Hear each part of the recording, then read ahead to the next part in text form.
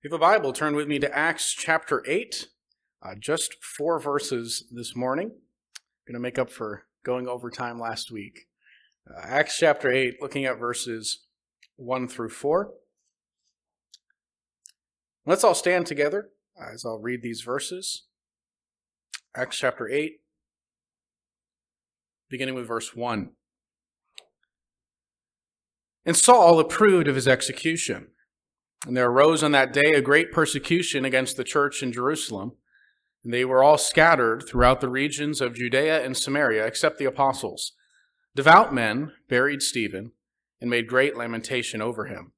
But Saul was ravaging the church, and entering house after house, he dragged off men and women and committed them to prison.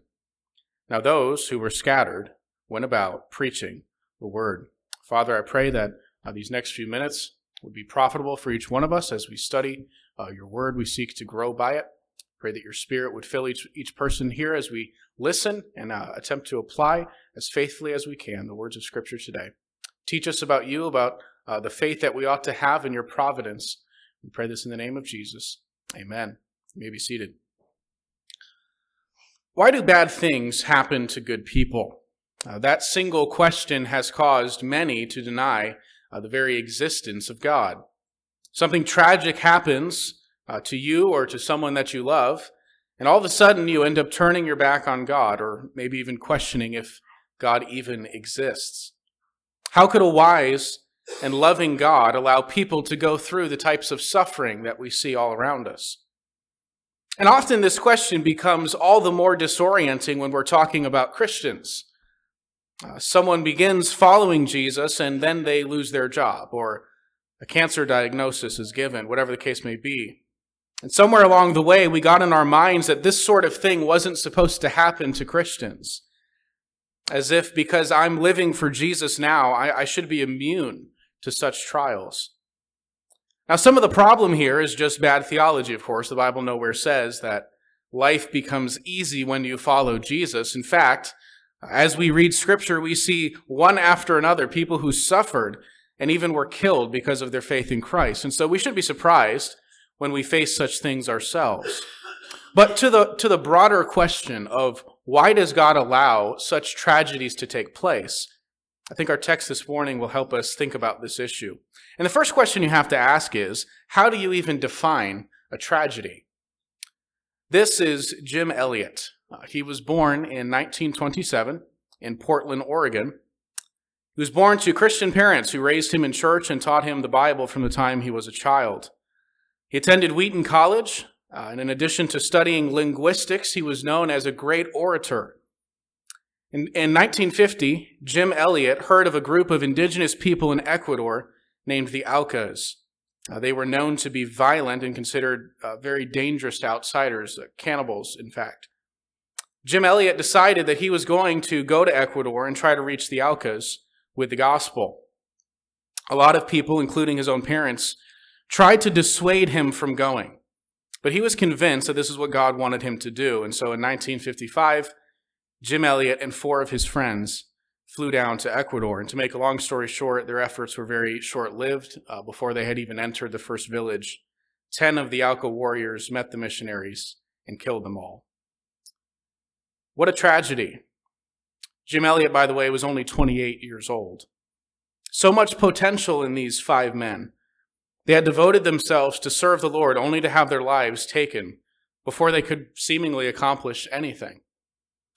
I'm reminded of that story when I read the account of Stephen in Acts chapter 7. If you were here with us last week, you remember the story. Stephen was a great man. He had a great reputation in the church. He was one of the 7 men chosen from the whole church in Jerusalem to serve as deacons. Stephen was said to be a man full of faith and of the Holy Spirit. He was a skilled debater who reasoned from the Scriptures and powerfully convinced people that Jesus was the Messiah. He's somebody that you might look at and think, man, God can really use someone like Stephen. But then he died. He preached a sermon to the Jewish leadership in Jerusalem. It made them so angry that verse 57 says they cried out with a loud voice, they stopped their ears, and they rushed together at him. Then they cast him out of the city and stoned him. Stoning was a common form of execution in Israel. The one being stoned would first be pushed off of a high place, and sometimes that fall would end up killing them. If not, the executioners would throw rocks at the person until eventually they would die. And of course, these are not little stones. These are, think, bricks. In order to kill somebody with rocks, they have to have some decent size. These would be thrown over and over until eventually the person died. Verse 59 says, as they were stoning Stephen, he called out, Lord Jesus, receive my spirit. And falling to his knees, he cried out with a loud voice, Lord, do not hold this sin against them. And when he had said this, he fell asleep. What a tragedy. Here was a gifted, spiritual man that God was using greatly. And because of his witness, his faith in Jesus, and his speaking up for Christ, he was killed. Now, I want to remind you of how the book of Acts begins, because as we discussed this past Wednesday, the stoning of Stephen is a major turning point in the book. And so we need to take a step back and remind ourselves where we're at. First, we want to look at the last few verses of the book of Luke. Remember, the book of Acts is volume 2 from Luke. It's the sequel of Luke's gospel. And so Luke has written these 2 historical accounts, and in the prequel, if you will, the book of Luke, the very end of it, Jesus says to his disciples, these are my words that I spoke to you while I was still with you, that everything written about me in the law of Moses and the prophets and the Psalms must be fulfilled. Then he opened their minds to understand the scriptures, and he said to them, thus it is written that the Christ should suffer and on the 3rd day rise from the dead, and that repentance for the forgiveness of sins should be proclaimed in his name to all nations, beginning from Jerusalem. So that's how the book of Luke ended. Jesus sends out his disciples to go out into all of the world, to all of the nations, with the message of the gospel. That Jesus died and rose again the 3rd day, and if people will repent of their sins and commit their lives to Christ, they can be forgiven. And he says to them, start in Jerusalem, and then go out from here to all of the nations of the world. Turn the page over to Acts chapter 1, and Jesus says, as he is ascending to the Father's right hand, verse 8, but you will receive power when the Holy Spirit has come upon you, and you will be my witnesses in Jerusalem, and in all Judea and Samaria, and to the end of the earth. So verse 9 says, when he had said these things, they were looking on, he was lifted up, and a cloud took him out of their sight. These are the marching orders for the church, the last instructions that Jesus gave to his followers. The Holy Spirit is going to come upon you, and then you will be witnesses of my death and resurrection. Begin in Jerusalem, start there, preach the gospel there, then go out into all of Judea, and then Samaria, and then go to the ends of the earth. Just so you can visualize this, Jesus says, start here in Jerusalem where they were, then go out into Judea, that's the whole region including Jerusalem, then go north into Samaria, and then from there go out into the ends of the earth. The goal is for the gospel of Jesus to be preached everywhere, for all of the nations under heaven to be discipled to follow Christ. Now, fast forward to Acts chapter 2. The day of Pentecost comes, the Holy Spirit fills these Christians, and Peter preaches that great sermon that launches the church in Jerusalem. And at the end of that text, 3,000 people are saved, baptized, and added to the church. And it just keeps growing from there. That's just the beginning of this church in Jerusalem. The Lord is adding to their number daily, Acts 2 says. By the time we get to Acts chapter 4, we read of this church in Jerusalem. It says, many of those who heard the word believed, and the number of the men came to about 5,000. This is a huge church. The church in Jerusalem is growing every day. It's thriving. People are being saved all over the city. By the time we get to Acts chapter 5, the Jewish leaders say to the apostles, we strictly charged you not to teach in this name, yet here you have filled Jerusalem with your teaching. And so they did exactly what Jesus said to do. Start in Jerusalem. Preach the gospel all over this city. But then Jesus said, go out into Judea. That's the region that Jerusalem is located in. It would be sort of like saying, start in Miller Beach, then go out into all of Gary. And so he says, start in Jerusalem. And at this point, Jerusalem has been filled with the gospel. Thousands of converts. Pretty much everybody living here in the city at this point would have heard the message of Jesus from these Christians. Again, Acts chapter 6 says, the word of God continued to increase, And the number of the disciples multiplied greatly in Jerusalem. You notice that this is all centered in this one city here in Jerusalem. Then comes the stoning of Stephen. So far, things have been going great. The church has been growing and thriving. The presence of God in this church was obvious. But then the apostles were arrested and beaten, and then Stephen was arrested and killed. The momentum of the church seemed to be gone now as persecution and opposition from the Jewish leaders was setting in. Verse 1 of our text shows us that Stephen's death was the beginning of this initial wave of severe persecution. And at the head of this persecution was a young man named Saul. Luke writes, Saul approved of his execution, speaking of Stephen's stoning. And there arose on that day a great persecution against the church in Jerusalem. They were all scattered throughout the regions of Judea and Samaria, except the apostles. Devout men buried Stephen and made great lamentation over him. But Saul was ravaging the church. Entering house after house, he dragged off men and women and committed them to prison. Saul was a Pharisee. He was trained by the leading teacher in Judaism at the time, Gamaliel. We ran into him a few chapters ago. Saul was from the city of Tarshish, a city of Cilicia. Saul at this point was a young man, very zealous about Judaism. Back in Acts chapter 6, we're told, some of those who belonged to the synagogue of the freedmen, as it was called, and of the Cyrenians and of the Alexandrians, and of those from Cilicia in Asia, rose up and disputed with Stephen. Seeing as Paul was from Cilicia, it's a pretty sure bet that he was one of those who debated with Stephen, who was disputing with him openly. Luke makes a point of telling us that as they were stoning Stephen, the witnesses laid their garments down at the feet of Saul. Not only did Saul approve of Stephen's execution, hearing Stephen's condemnation of the Jewish leaders seemed to enrage him. He began going on a rampage throughout Jerusalem, going from house to house, dragging off to prison any Christians that he could find. Again, things seemed to be going terribly now.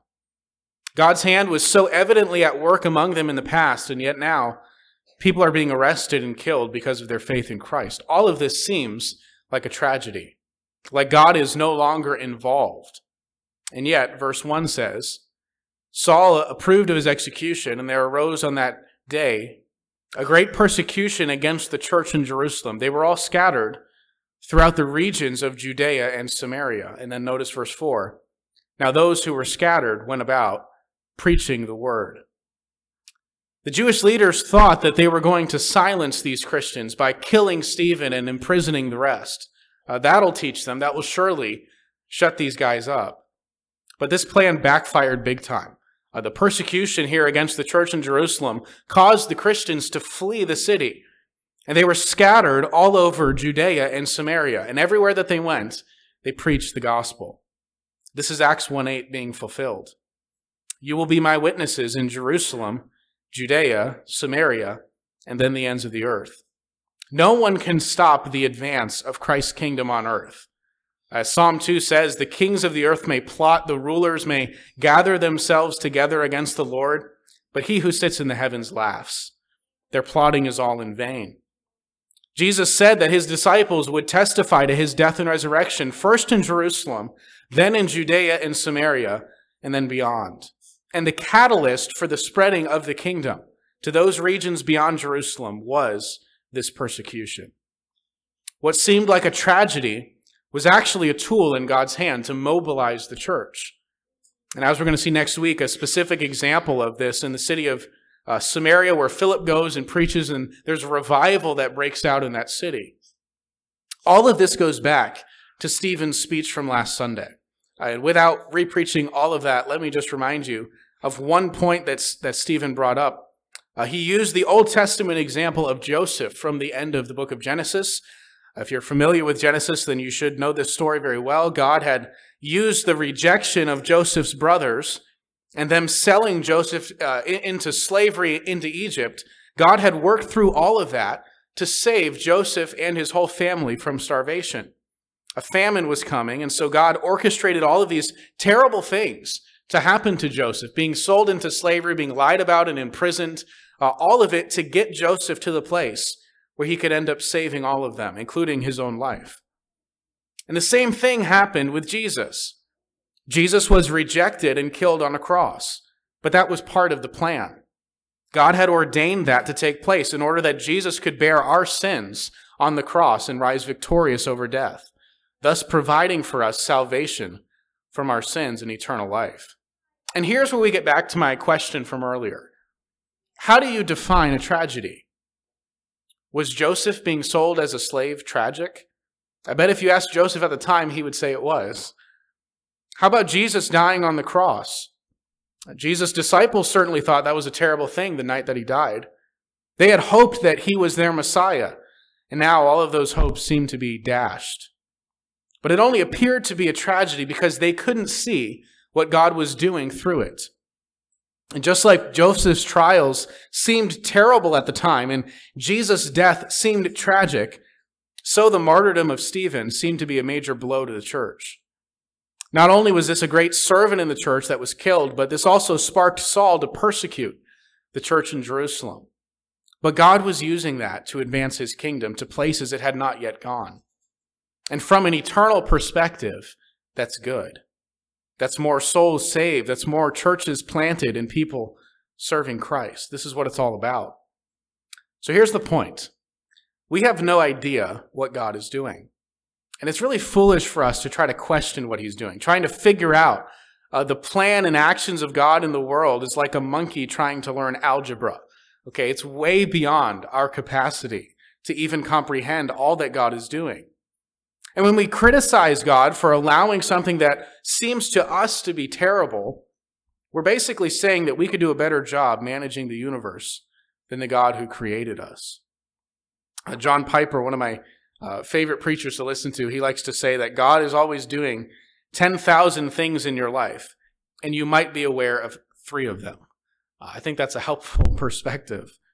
I'll go a step further and say you may never know why God did something. Of course, you're not always going to be able to trace his hand. This is where faith comes in.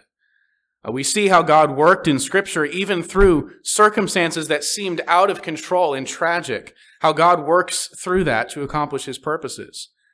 We've seen in our own lives, some of us, how God has done the same thing. Even through difficult times, things that we thought were bad, he used them to shape us, and so we trust him for the rest. So why do bad things happen to good people? Well, first of all, what do you mean good people? And then secondly, what do you mean bad things? The premise of the question assumes things that we can't possibly know. If you question God and try to figure out all of the possible reasons for why he allows things to take place, you will drive yourself nuts. But you can rest in the fact that he is in control.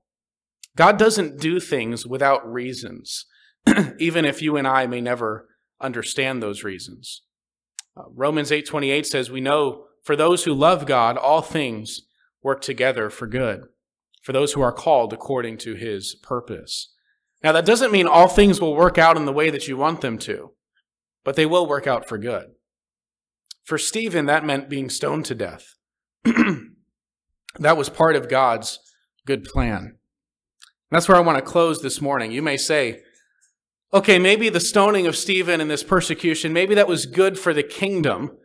Maybe that was used by God to spread the gospel to Judea and Samaria. But for Stephen, it was a tragedy, wasn't it? I don't think so. I read the account of Stephen dying as a martyr, and I think to myself, what a great way to die. He didn't die slowly of some disease. He didn't waste his life away. He died in service to his Lord. And his death was used to send the gospel to the nations. Back in Acts chapter 7, this is right as Stephen is concluding the sermon that got him killed. Verse 54 says, when they heard these things, they were enraged, and they ground their teeth at him. But he, full of the Holy Spirit, gazed into heaven and saw the glory of God, and Jesus standing at the right hand of God. And he said, behold, I see the heavens open, and the Son of Man standing at the right hand of God. And then verse 59 says, as they were stoning Stephen, he called out, Lord Jesus, receive my spirit. And a moment later, Stephen was in the presence of God. Jesus was standing there to welcome his servant home. That's not a tragic death. That's a victory. As Stephen entered the presence of his Lord and heard "Well done, my good and faithful servant. Receive your reward." I cannot imagine anything but joy filling Stephen's heart. Matthew 16:26. Jesus told his disciples, "If anyone would come after me, let him deny himself and take up his cross and follow me. For whoever would save his life will lose it. But whoever loses his life for my sake will find it." If you live your life for yourself, Jesus says you lose it in the end. But if you live your life for Christ, you'll find it eternally. Verse 26, "For what will it profit a man if he gains the whole world, if he lives it up for the pleasures and comforts, and he accumulates everything that everyone in this world thinks is precious, but he forfeits his soul? What shall a man give in return for his soul? For the Son of Man is going to come with his angels in the glory of his Father, and then he will repay to each person according to what he has done." So how do you define a tragedy? A life lost in order to be found eternally? That doesn't seem tragic to me. A person who lives in pleasures and comforts now only to lose their life eternally, that's a tragedy. Now we end where we begin. I told you about Jim Elliot and his 4 missionary friends, how they were all killed in Ecuador by the Aucas, but I didn't tell you the rest of the story.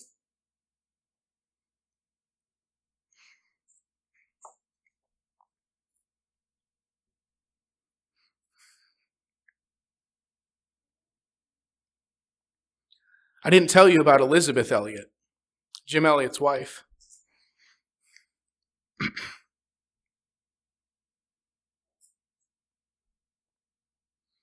How she went back to Ecuador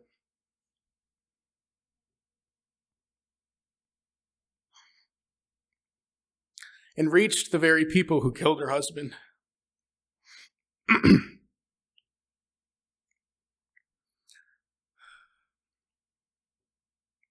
How that act of unfathomable love and forgiveness broke the hard hearts of the Aucas